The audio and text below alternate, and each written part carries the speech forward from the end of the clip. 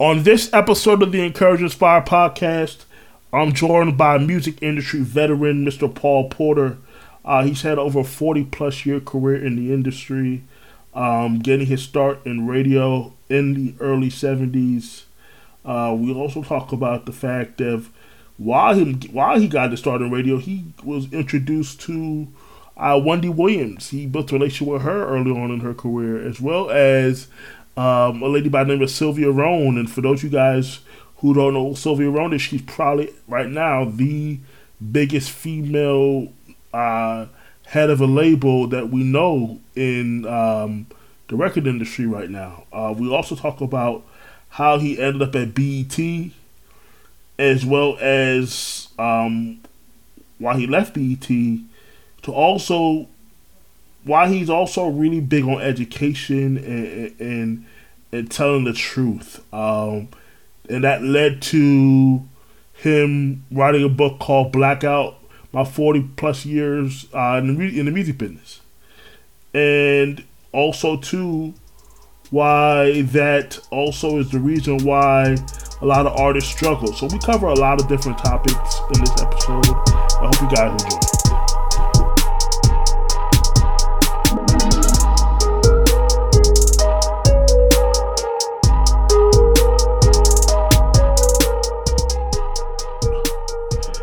All right, what's going on, everybody? Welcome to episode 8 of the Encourage and Inspire podcast. Man, we got a treat today. We have an industry veteran. I'm fortunate enough to connect to this awesome guy, Mr. Paul Porter. How you doing?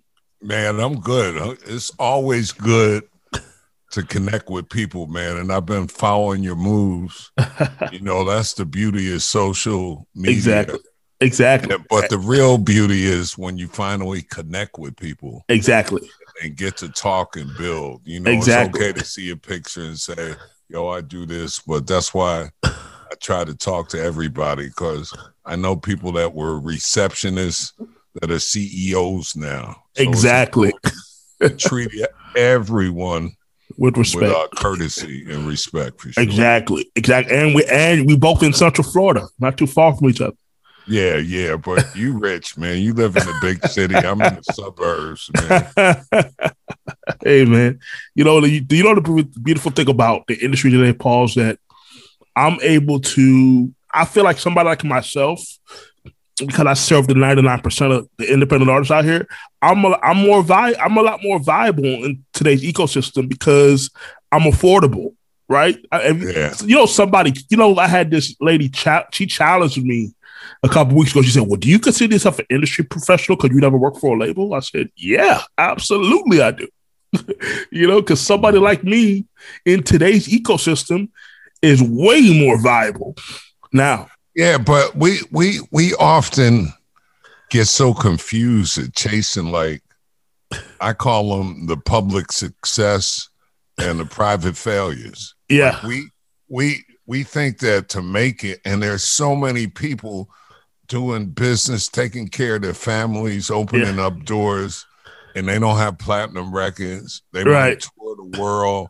They might have mechanicals and licensing and be the silent millionaire.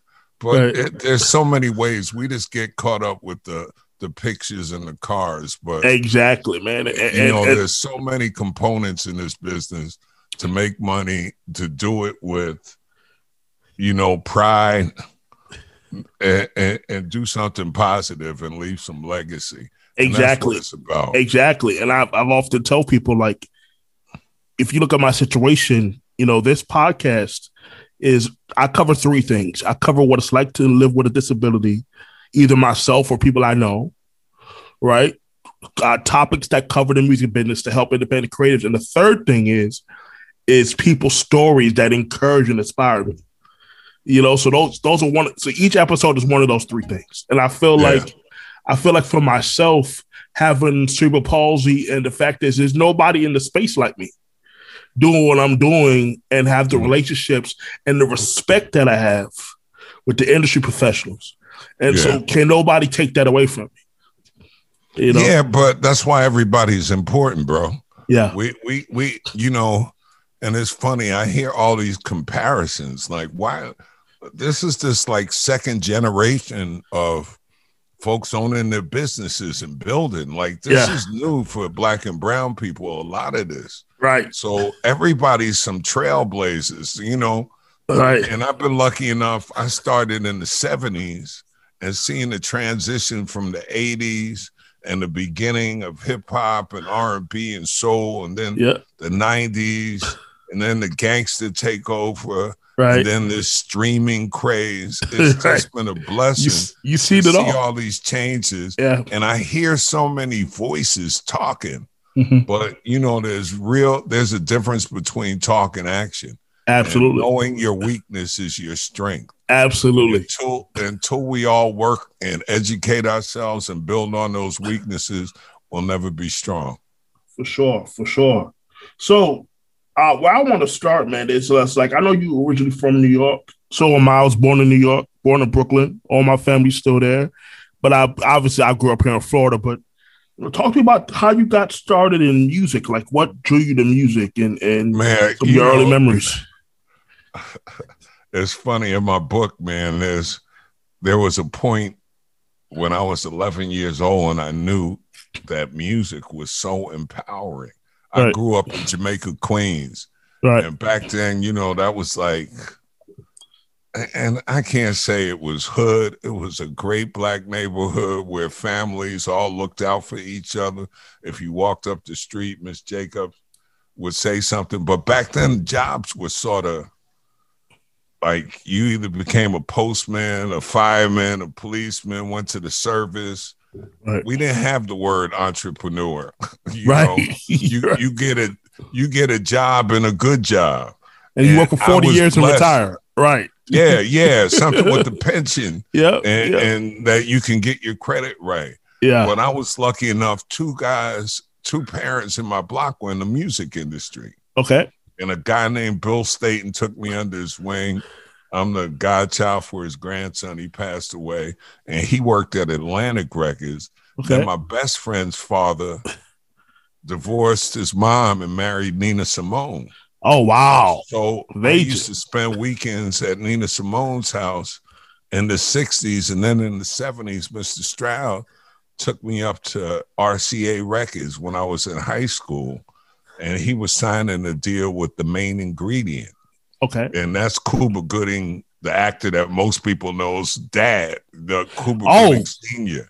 Really? You know, he was okay. They had a number one record. And, you know, it just led to things. I went to college in Boston. Yeah. Got on a college radio station that changed my life. Changed the station from a rock and roll station at Northeastern to all Black radio station when I became program director, and folks like Wendy Williams, a guy named Jay Dixon, Darius Walker, who was the bureau chief at CNN. So many people, Mike Shannon, who's on Sirius, Diana King. So many people came out of that station, and I'm real proud of that. It brought me to DC and Donnie Simpson and KYS and BET. I got my own video show, and you know, it's been a long ride. I've been doing this 43 years, but it's always about being open to new things. Absolutely. Because everything changes. Yeah. You know, I remember when, you know, I had that Sky Pager and thought Sky Pagers were the world. And you saw how quick and obsolete they went. Then cell phones. And so I've been a student in this game, and it's always the people that are forward thinking, right, that a couple of years ahead of the curve are the ones that, you know, are going to be groundbreaking and, you know, shake some things up. That's what I'm talking about, man. That's awesome. Yeah, you said you obviously came through and you met Wendy Williams early on. Like, so did you think she was going to be what she ended up becoming as far as an icon? Wendy's always had it, you know. Yeah. I mean, she did her research. She liked gossip. She found a lane. It was a dangerous lane at the time, you know, because Wendy and she's done incredible things. She got out of radio at the right time. Right, she did. Transition to television. You know, this game is about timing. You know? Right. And that's why I talk about all the time. I haven't made the right moves. I've been homeless, broke down, after having great jobs. Right. But emotionally, I got tied to some of these jobs. Right. And there's this saying that touched me. I've been saying it ever since I heard it. If you're not at the table, you'll be on the menu. So if you work at some corporation, I don't care how good you are, somebody in that boardroom is figuring out a way to slice their budget and slice you, or you get too old. So we can't take it seriously. I mean, we can take it seriously, but not personally. Right. They're businesses, and hopefully a lot of us are going to become more owners in this. Yeah. Because when we do, we control our image and our culture. And right now, corporate America is controlling the culture. They're telling us when to twerk, when to riot, when to get upset. It's, if you follow news, like, I remember one weekend there were like 24 people shot dead in Chicago. Right. Oh, that wasn't like a national story because it was black folks killing black folks. Right. We go to all different levels with the press, and they sort of tell us, and we believe the hype a lot of times. I agree a lot of times. The people always say, "Oh, well, black people, black on black crime that's just something that people make up." No, at the end of the day, man, people kill based off their proximity, man, of who's around them. You know what I mean? No black person is gonna go, or no white person is gonna go to, the black neighborhoods on purpose to rob them. They're gonna rob the closest people to them. Yeah, what I mean? We're so segregated in this country, and there are a couple of dots here and there, but like that, they say 11 o'clock on Sunday, you'll see how segregated this country is when it comes to church. Oh, yep. Go around 11 o'clock on a Sunday, and you'll see what the racial demographic is in your city. Black folks are with black folks and white folks. And of course, there's a little mismatch, but it's no hate to the system. It's just understanding life's not fair. We got to work a little harder. It's like, I call it a zip code mentality. Like, you got to get out of that zip code mentality, or you'll stay in that zip code. Yeah, that's the number one factor of what you're gonna do in life, where you're born. Yep. Isn't that crazy? Like, most people gonna wind up in the neighborhood and do the same thing. And when I would think of it over my life, Dennis and Vincent and Denise and some of the people I grew up with are still in their parents' houses in Queens. And I'm talking about, they've been in them houses since the 50s, but they've passed them generations on. And of course, the neighborhood's changing, like they always do. They always move us around. But anyway. No, that's real. That's real, man. I mean, I think what you did in your story, you just took advantage of opportunity. And I think that's the major thing in this business, right? Like, because this is all relationships, man. And when you got to see an opportunity and be able to take advantage of that, because people don't realize this industry is small. It ain't even, because all the people you grew up early on with, a lot of them have become mega players in this game. Look, the first person I met on my first internship at 1090 WILD Boston, I'm in college, and it was Slyvia Rhone and Ruben Rodriguez. It was her first day being a record rep for Casablanca Records, and I was an intern. Well, yeah, I was just going to ask you about that. It's 42 years later. She's the president of Epic Records and probably the biggest black woman in the business. Exactly. And I still can call her, so that's how some of this works. Yeah. And a lot of the people, and I've seen them come and go too, have 5-10 great years. Mm-hmm. And now they're doing something completely different. And that's what's painful, because this industry doesn't pay. No, it doesn't. No, there's a couple of superstars, but I'm lucky I just started getting a pension, because back in my day, the early days of radio, Right. I was working at NBC and BLS, Right. and those were union shops. Right. And they put away for a pension. And they used to send me the letters after I got vested in the union. And I never thought about it, but a couple of extra grand a month when you turn 62 is a beautiful thing. Oh, yeah. You know? Right. Yeah, but they don't do that. Like my son's in this industry. Right. He works at quality control. You think they pay a pension? No. Nope. Yeah. You know, you think you get health benefits and all, you know, some of the important things for the family. So, right. You know, there's a business side of the music business, and it's okay to have a hobby, all right? Right. But if you want to do this as a business, you got to think like a business, make plans like a business, and make moves like a business, and dedicate time and invest in yourself. Exactly. Like I said, I started doing national voiceovers in the 90s. Right. First big spot I booked, 6 words. AT&T, it's all within your reach. You know what? Here it is, 30-something years later, I'm still taking voice lessons. Right. Why? Because I want to be better, and because the person I take them with is a casting coach. Right. And he's the door opener in a lot of situations. And if you can't invest in yourself, who's going to invest in you? Exactly. So sometimes I think, you know, we need different pieces or in that inner circle. And it used to be going to a conference, but now it can be on a Zoom meeting with Durell where I can build, you know. Exactly. So there's no excuses. In some of the rooms I've been in on Clubhouse, and talking to people, right, and building relationships, there's no excuses, man. Right. I not focus. I think that app has definitely like I remember you saying one time, it's nothing new. It's not a new concept.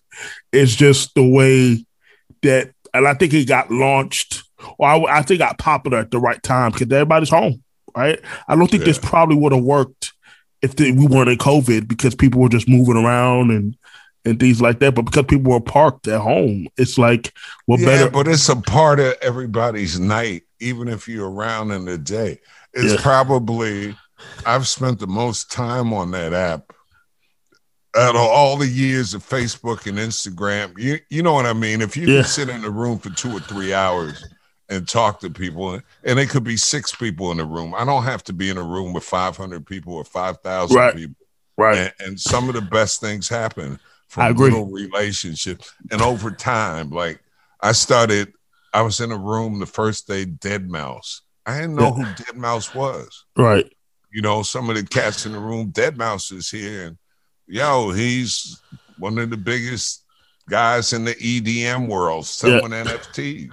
Yeah. Like a month ago, Dead Mouse called me and said, yo, Paul, I want to use your voice on the video game and on my radio shows around the country. And it just came from talking in a room. I didn't ask him for work. Exactly.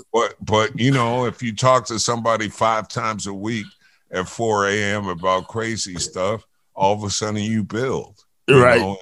And it's happened on so many occasions on this app with people I normally wouldn't get a chance to talk to. Right. And that's why I go in every room, you know, to hear what the topic is and the energy. So exactly. Again, that's how we connect. You know, that's exactly how we connected. And it's a beautiful thing, man. It's a beautiful thing about the way relationships, you know, the reason why I wanted to get into the music industry. So I had to figure out, for me, I love people and relationships. That's what I'm great at. And I think at the core of this space that we're in, of the music space, that's really what it comes down to, right? If you can build relationships and you go with people, you have a chance to be successful in this industry. Because it's all people and relationships at the end of the day. Yeah, you know, so that's one of the things that really attracted me to the industry. And then being the fact that I could not be in a major city like LA or Atlanta or Miami, or because of my disability, I kind of had to stay in Orlando. I said, okay, how can I make the biggest impact? And for me, that was, I want to work with beginner level or ground level artists who need my education, knowledge, and expertise. And I think that's where I've been able to see my opportunities thrive. right? Yeah, exactly. And I've been able to connect. The way I look at it is the one percenters they good, right? But they don't make up the majority of the marketplace. It's the independent artists that make up the majority of the marketplace, and so people are chasing record deals now, and it's just like that. Their record labels are finishers, as you know. They don't start; they finish now. You know, you got to start. Yeah, that's been for a long time. Yeah, yeah. You know, so but I like the fact that I'm connected globally around the world. I have several relationships, and that allows me to be viable. And that's all I could ever be. They always say, you want to be successful. Think about being more valuable than anything. The more valuable you are, opportunity's gonna come. Yeah, and you got to think outside the box. I had a #1 record in Dubai. Right. You know how it happened? From sending an email. And you know what that led to? Getting a deal with Universal.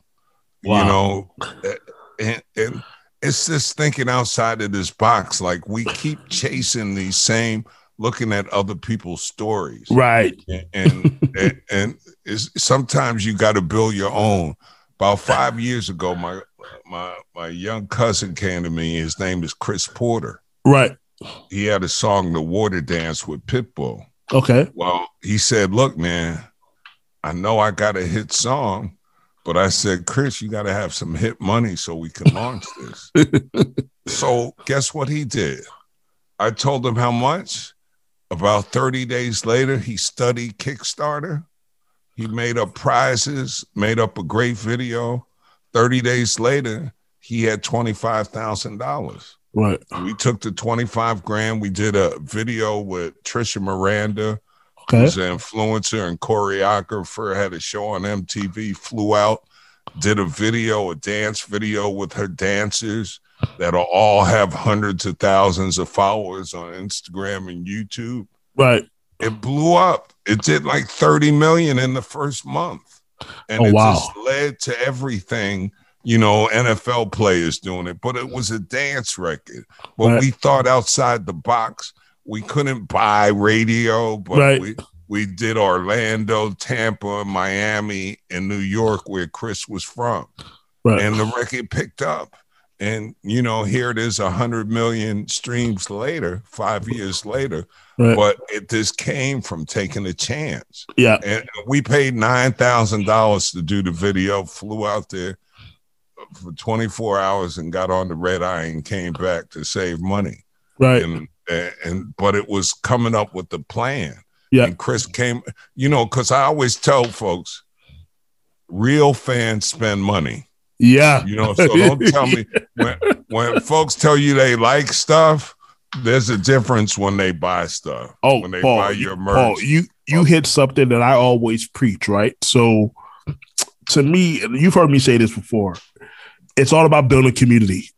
When you build community, right? And then within that community, it's about now finding your core audience, because you really don't need a large following to make a decent living in this business, right? You just need a core, and it's people who want to spend money with you. You know, and truth is, you gotta tear off your fan. Every fan you have, you like all of them, but the ones who spend money with you, you're gonna treat a little bit different. That's just the way it goes. Yeah. Exactly. You know, I mean, the ones who are spending money actively with you, you owe it to them to treat them and give them a little bit more access to you. Yeah, those likes on IG are different from the comments. Exactly. Different from the folks that are gonna spend money. People are gonna give you a like when you do a crazy video. Exactly. But they're not gonna spend money with you because you had a great visual. You know, so. And that's where the data comes in, right? So when you see the data of who's actually spending money. So I use a platform called Superphone. Have you heard of that? Yeah. With Ryan Leslie? Yeah. So my artist Xavier Keys that I manage out of Chicago, he's built his whole following on Superphone. He has like 7,000 people in his funnel right now. 7,000 conversations of real people. So the first album he put out in 2015, the first 2 days the album was out, he sold 300 albums direct to fan. You know what I mean? So and the beautiful thing about that platform of Superphone is it shows you who spends money with you. So you really know who your number one supporters are. Yeah. And that's Those the are the beautiful ones thing that about the make a data, difference. right? Yeah. Right? That, you really know. People can't just tell you, oh, I'm your number one fan. Oh, really? Let me go look at my system and see how much money you spent with me, lifetime. And that's really going to tell me how much you really support me. Yeah, no They doubt. can't fool you now. If you have the systems to have the data that you need, and the data is going to drive your business, your decision making. It used to be that you would get hot in your city and work your way out, right? Back in the day. But now it's like your audience can be, because of the internet, can be in Asia somewhere. You might be here in Florida and your audience is in a whole other country. So it may not even make sense to be doing shows locally or actively doing shows around the States when your audience isn't even here. Yeah. And some of that show stuff is funny. I was in a room earlier, and I guess Benzino had something over the weekend in Miami. Right. And they rode down from North Carolina, and all the artists paid $350 to be on the showcase. And this pained me. I was like, what? You rode down to be in a semi A&R room, and you 3 people spent $350. You paid for the conference, and what did you learn? Like, you could have made more hookups Clubhouse by watching YouTube, but that's part of the game. Oh, yeah. I started a site called raprehab.com 12 years ago. Okay. And there's 2 sections on there. I tell folks to go to Brain Food and Do It Yourself. And I posted some of the best articles about how to own your stuff and making a plan. Because most people in this music game, they're great at music. They're terrible at paper. Yeah. The paper chase takes paperwork. And if they don't have any business done, the chances. And what happens when you do have that hit and you're not ready to capitalize? Exactly. It's like the worst. Which is why I've always told people, like, people who try to go viral off TikTok, or they go on these reality shows, right? The Voice. I've never been a fan of a lot of those shows in the past, because I don't think a lot of people know how to capitalize off of being on The Voice or being on some of these other shows or going viral off TikTok, and then not having the infrastructure to be able to harness all of that. And then, okay, so you're viral. How do you build a career off that? You know what I mean? And most people don't know how to do that. Yeah.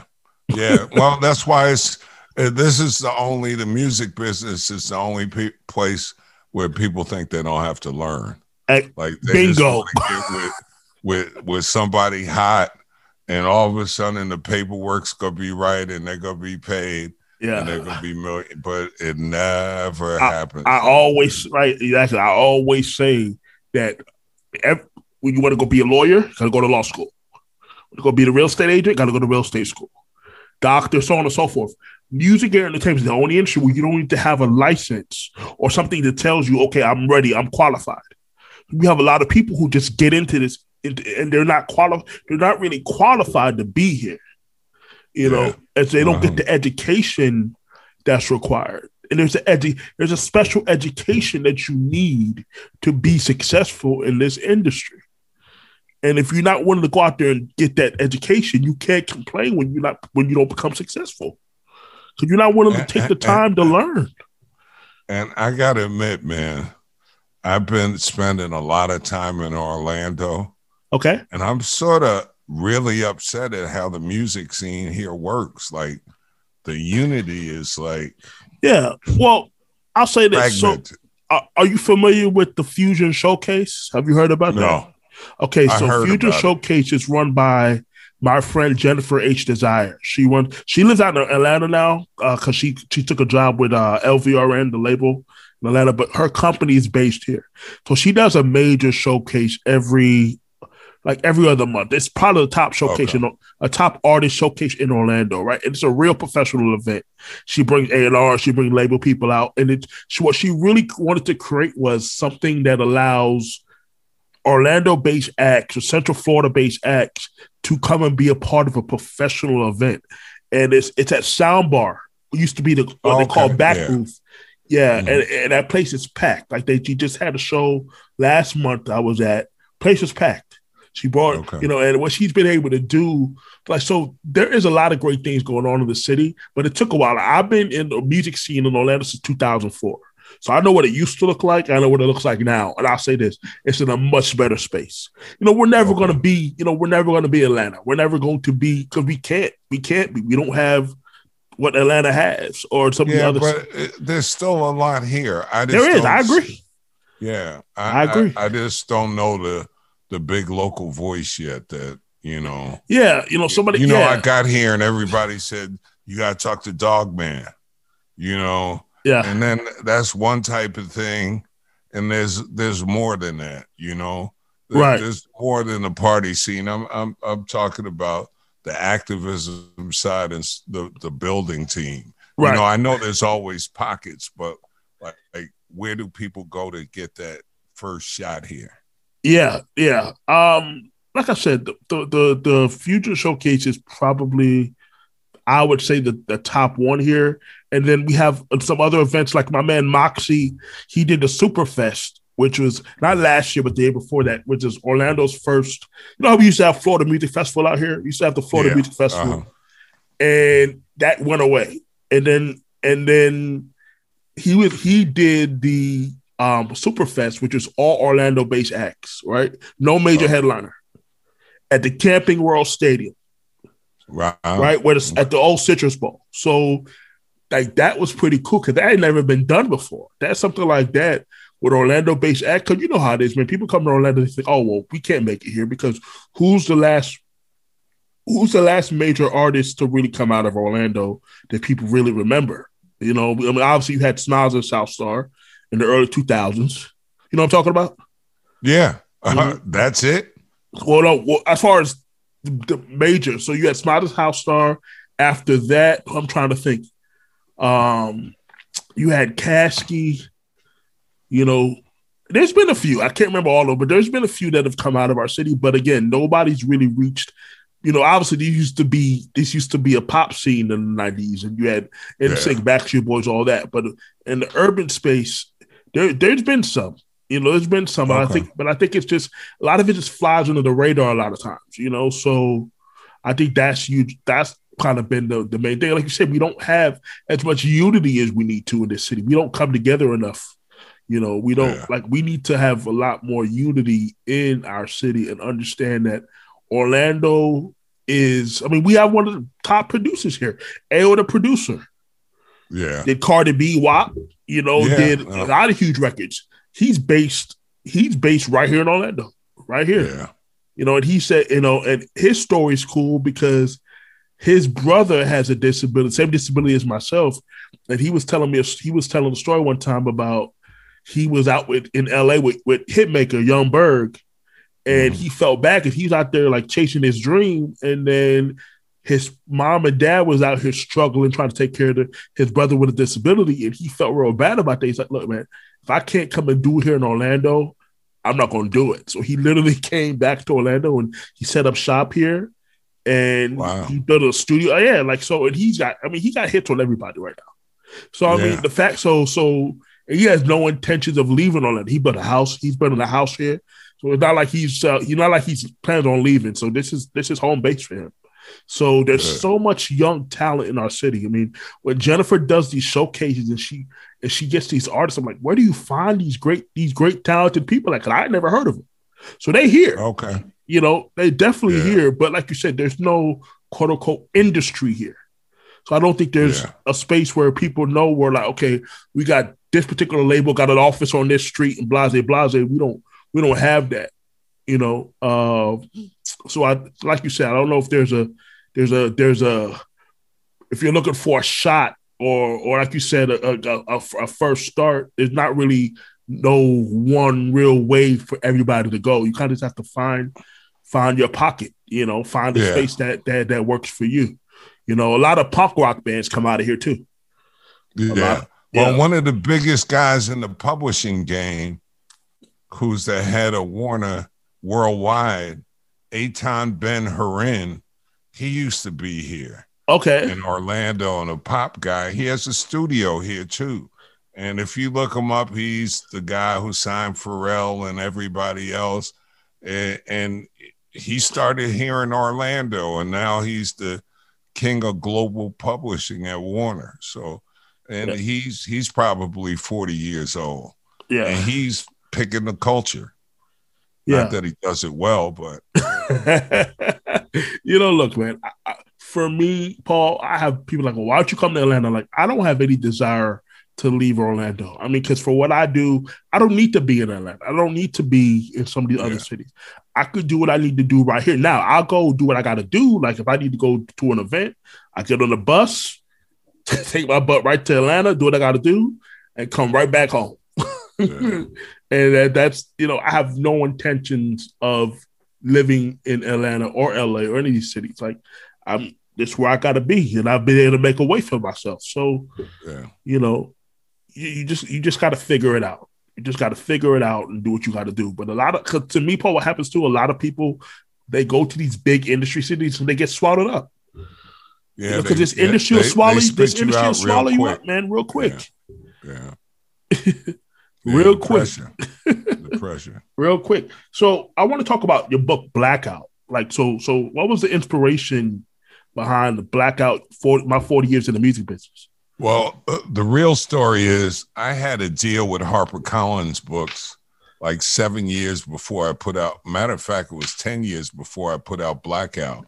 Okay. I had a book deal, got a 6-digit advance. It was called The Same Songs, Payola, Power, and Corruption in the Music Industry. Okay. I handed the book in to HarperCollins, knew it was a great book and had the right edits, and they freaked because HarperCollins was owned by Sony BMG. A lot of the stories that I was telling from BET and the record industry were Clive Davis and Arista and RCA and part of their label. To make a long story short, they told me to keep my advance and they could hold on to the rights of the book for 7 years. Okay. And then after 7 years, I could put out a book on my own. So that's what I came out with Blackout. And Blackout, the title of the book is Blackout means a temporary loss of consciousness. Right. And I think we lost our consciousness as Black folks because for so long, music was our soul and our inspiration from slave ships to, and I've just, chronicled it in my mind from, working in college in the 80s and the 90s and the BETs and the AOLs and just journaling. And I wanted to write a book from the inside out about the music industry because we have so many false dreams and put some real truth. We always have these star books, Steve Stout has this great book. And, like Steve Stout started United Masters and Own Your Own Masters. But like, why should I trust Steve Stout if he was the guy signing everybody to these corrupt deals? Like if you read Steve Stout on United Masters homepage, if you go to sign up, read terms of use. Right. They have first right of refusal. You can't get loose for 10 months if you go up on United Masters. So you really don't own your stuff, and people have lost deals by being there. So just do your research and just don't go with the best marketing plan. And look at the hand that feeds you. It's and we get so caught up. I'd rather be first at doing something than thinking that, it's gonna come from Diddy, and nothing against Diddy. But, we have these aspirations that are this so monumental now, Right. And I think, and Paul, I have a young lady that I work with who I'm really a fan of, and I'm really supportive. And, she's probably going to get mad that I'm telling a story, but she asked me the other day, she said, like, are you a star? Do I think she's a star? I told her no. I said, I don't think you're a star. I think you're a great talent. I think it's okay with being a great talent. Right. If you know what you're doing, you can make a living being a great talent. Right. And I think, like you said, everybody, Paul, this, everybody can't be stars. Everybody's just not enough. Everybody can't. And there's so many ways we can do it. The best singer on the planet, hands down, is named Rochelle Farrell. If you haven't heard of Rochelle Farrell, she hasn't had an album out in 20 years. 6.5 octave range. She tours the world, makes millions of dollars. But she said F the record companies when she had a deal. She had 2 records on Capitol. She thought she was getting ripped off.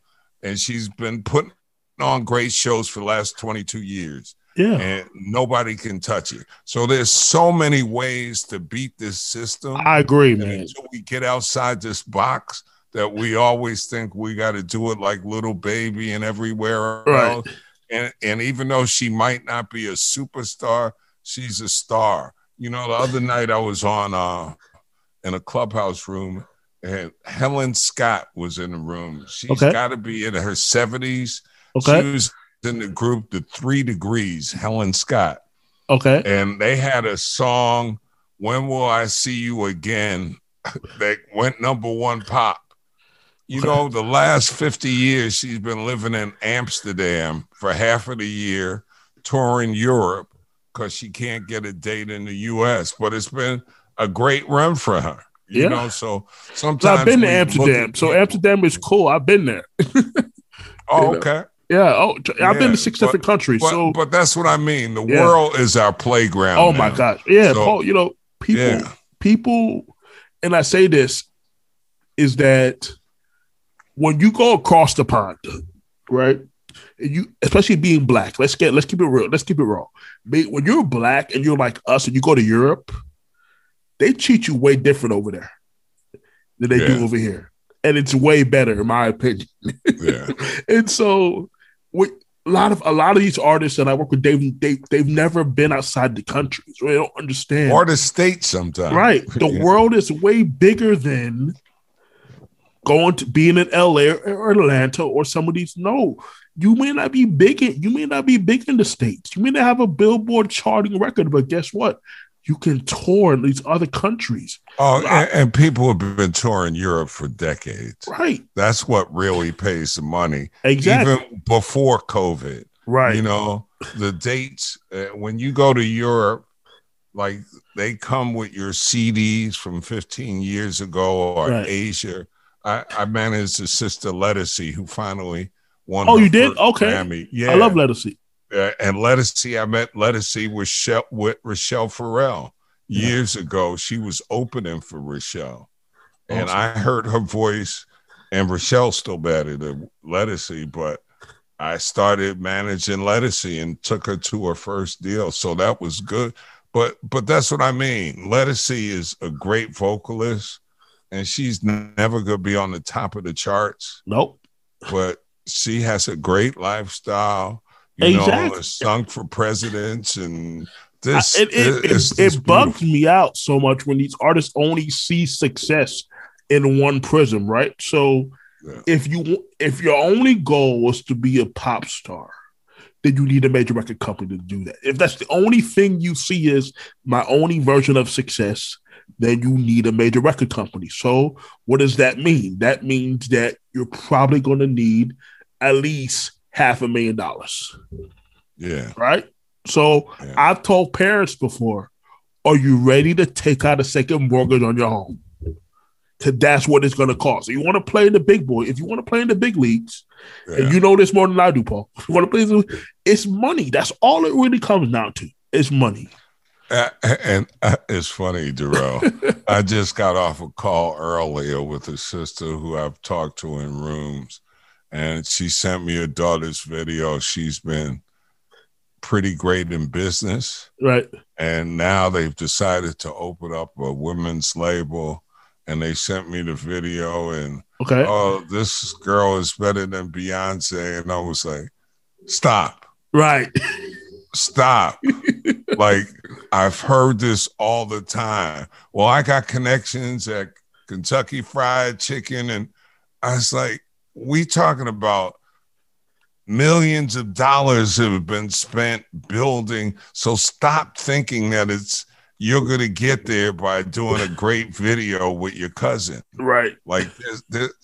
Anyway, I'm not going down that lane. No, but it's true, man. A lot of people, and they're like, oh, well, you're shitting on my dreams. It's not about shitting on people's dreams. Like, Paul, you wrote that book so you could tell the truth, right? People come into this industry, right? And I want to get your take on the Grammys, even though I know, but I want to get your take. We'll talk about that here in a second.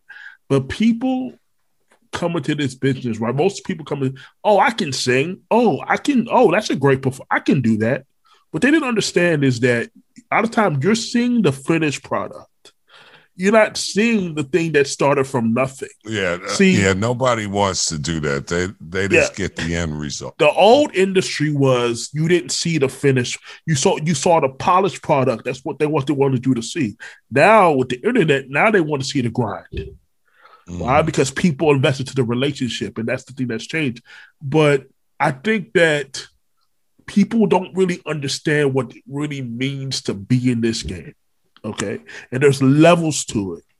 Everybody can't be the top. It's like basketball. Everybody ain't LeBron. Everybody's not Kevin Durant. I'm sorry. We got to be more realistic. It's funny, when I was watching the inauguration, John Legend was singing an old Nina Simone song, Feels Good. Right. So, like I said, she wrote that song in 1965. Right. And people are still covering it now on commercials. Right. And John Legend used to be John Stevens. Right. In 1999, he opened for Lettucey at SOB's. Yeah. And I met him, and he was bad. He was more like a Gil Scott-Heron. Oh, yeah. And here it is 22 years later. Of course, he's on top of the world, but I just remember him because he was the first guy who had an email list in 1999. Oh, he took my email, and he was doing work, and he was a talented musician. And his grind, took years to make, but that's what people don't understand, the hard work behind the scenes. Exactly. He was booking his own shows, opening up for anybody. And hey, if you get a chance to, you don't have to get my book. Just Google Blackout on C-SPAN. They gave me 90 minutes from DC. It's up there in the archives, and it's the most honest discussion about the music industry from, and it's all not good stories. It's about getting fired and getting picked up and lifted up and getting confused and being part of the system and learning. Exactly. Quick note, I want to in radio. You know Terry Bello? Yeah, of course. Yeah, that's my guy. Okay. Yeah, Terry. I went to his conference, the first conference I ever went to, the International Soul Music Summit. Oh, okay. In 2009. Right. Well, yeah, okay. Terry is a big fan of me, and he's like, Durell, I rock with you, man. And Terry and I have a lot of honest conversations because Terry's helped a lot of people. Terry behind the scenes has done a lot of amazing things too. And I'm going to get him on my podcast, but I was like, man, I'm pretty sure you guys probably know each other, but Terry's a good dude. I call him Big Bro. Yeah, Terry, I call him, like, I used to be a hothead. And I had to calm him down because he was a hothead. Yeah. And I said, no, that's my title, bro. You go burn yourself out. I remember when I met him in Atlanta, and we had a long talk, and I was like, because he had a heart attack, and he was, he was sick. Let the industry take you. Yeah, we had conversations about that because pretty what we were talking about was how many people he knows behind the scenes and what he was able to do. I won't name names on the podcast because, I don't know who's going to listen to this later on. But, Terry's had his hands on a lot of different artists over the course of their careers. And so, like he said, and I know how tough it is to put on a conference. And it's just like, he felt like everybody was basically just taking from him, and that's why he stopped the conference. And I think he wants to bring it back, but hopefully he does, because it was a good conference. Yeah. I mean, he had Ed Roberson there and Victor Duplass and Calvin Richardson and a lot of people in the soul music community, and really good dude, really great guy. So I figured you guys knew each other, so I wanted to definitely mention that on the podcast. Let's get on the Grammys before I bounce out of here. Yeah. So let's talk about the Grammys and then we'll let you get out of here. So It's interesting because I was on a Facebook thread and somebody was talking about just how the Grammys have become softcore porn.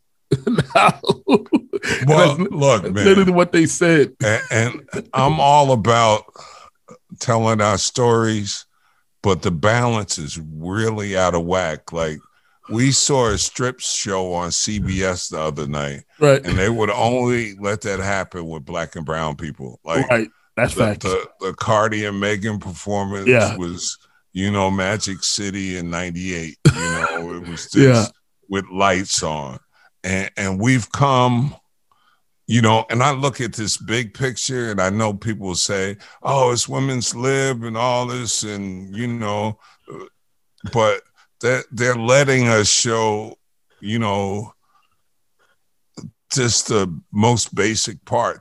And there were some good things that happened during the Grammys, Little Baby, and some of the statements about social justice that some of the artists were making. But I had a whole problem with Cardi and Megan's song when it came out. Right. And the power that labels put behind certain messages. Yeah. And the Grammys is the Grammys, Yeah, I think it's broken, man. They gotta fix it. I don't respect the Grammys. Here's my summary of this year's Grammys. Blue Ivy won a Grammy. Now, how can you trust? And she's a beautiful young baby, and I know her, but how does she win a Grammy? Right. Come on. Right. So how can I trust anything else? Like, it's broken, man. The Grammys is broken. They have to fix it. It's broken. It's a broken system. It's a popularity contest. American system. Yeah. It's the system of where money wins. Yep. And Jay and Bay can play that role and get Grammys. So it's okay. But I never looked at Grammys as that serious anyway. I know. Yeah, me too. I've always told artists, and I guess this is me because I work at the independent music scene. The Grammys don't. I mean, at least these days, it doesn't validate. It doesn't validate your artistry. It does, in my opinion. I'm just speaking on Durell's opinion, take it or leave it. But it doesn't validate the artistry of are you respected because you have won a Grammy, or are you not respected? I'm like, look, Grammys are what it's politics. There's a lot of that goes on. A lot of BS goes on behind the scenes when it comes to Grammys, man. But let's talk about the good part. Okay. The good part was Bruno and Anderson. Oh, yes. Doing Leave the Door Open. A real, true R&B song that there are plenty of R&B songs out here. Yeah. But since Bruno Mars did it, all the pop stations are playing it. It just went number one. So it's going to open up some doors to some true artists. What do you think about when people say Bruno Mars is cultural appropriation to Black music? Look, he's earned it. I think so. You're right. Yeah, he's earned it, So trust me, he's not a white boy. Right. So he had to earn it too, with the name Bruno. And I know some of the stories. So I respect him. And I know that he doesn't have bad records or stupid images. No. He's taking his time. When was the last record? 4 or 5 years ago. Yeah. 4 years ago. That's what I like in all them joints. Yeah. So, he's a smart guy and he's making great music and trying different things. Like, nobody else was going to put Anderson .Paak down. No. And Anderson's a beast on his own. Yeah. He's doing $75,000 a show by himself and selling out. Yep. But to put those two singing a love song with harmonies and melodies and dancing and a song that you can actually close your eyes to and enjoy. Remember, music was that. It wasn't a visual forever. Right. It was where an artist took you. Right. And then created emotion. Created emotion. It created like music. I've always said you're in an emotional business. Okay. When you're doing music, it's all about emotion. If it doesn't evoke emotion, good or bad, it's probably not a great song. Yeah. So. No doubt. Paul, man, I appreciate you coming and joining me today on the podcast. Before we leave out of here, how can people get connected to you if they want to, touch base? Everywhere at Music Biz U. I got an app. It's iOS and Android. Music Biz U. On IG, on Twitter, on Clubhouse. Music Biz U. I answer everybody back. I believe everybody's important, and it's okay to build. Like, I'm going to learn something from you. Like, I don't go into conversations like, let me share this. Every conversation I have a purpose for. Right. I don't call people this to say, yo, my nigga, what's up? and maybe I do, but any new conversation, I'm trying to leverage something or find out something that's going to take me somewhere. Absolutely. And it doesn't have to be today. It can be two years down the line. If I call Durell and you'll be like, damn, Paul's always cool with me, checking up on me. Or sometimes I'll know when to plug somebody into a situation. So let's all start building more. Yes. Let's all start talking more. It's a beautiful thing.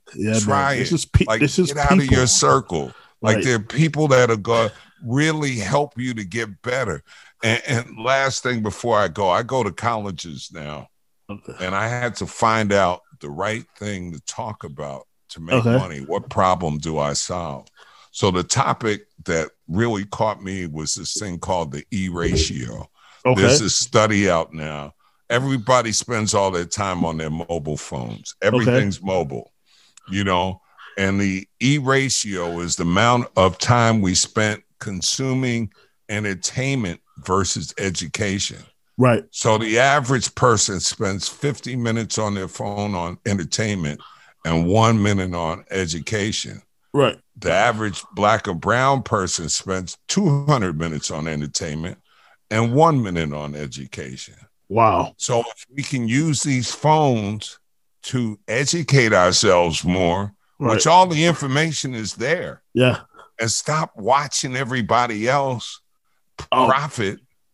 Once we change that variable, but we don't look at our phones like learning tools. Right. We look at it as social media. That's why I sort of enjoy Clubhouse, because I learned something listening to my, conversation. It might be sensitivity. It might be love. It might be pain. It doesn't always have to be about the music, but that's all I want. Please just educate yourself.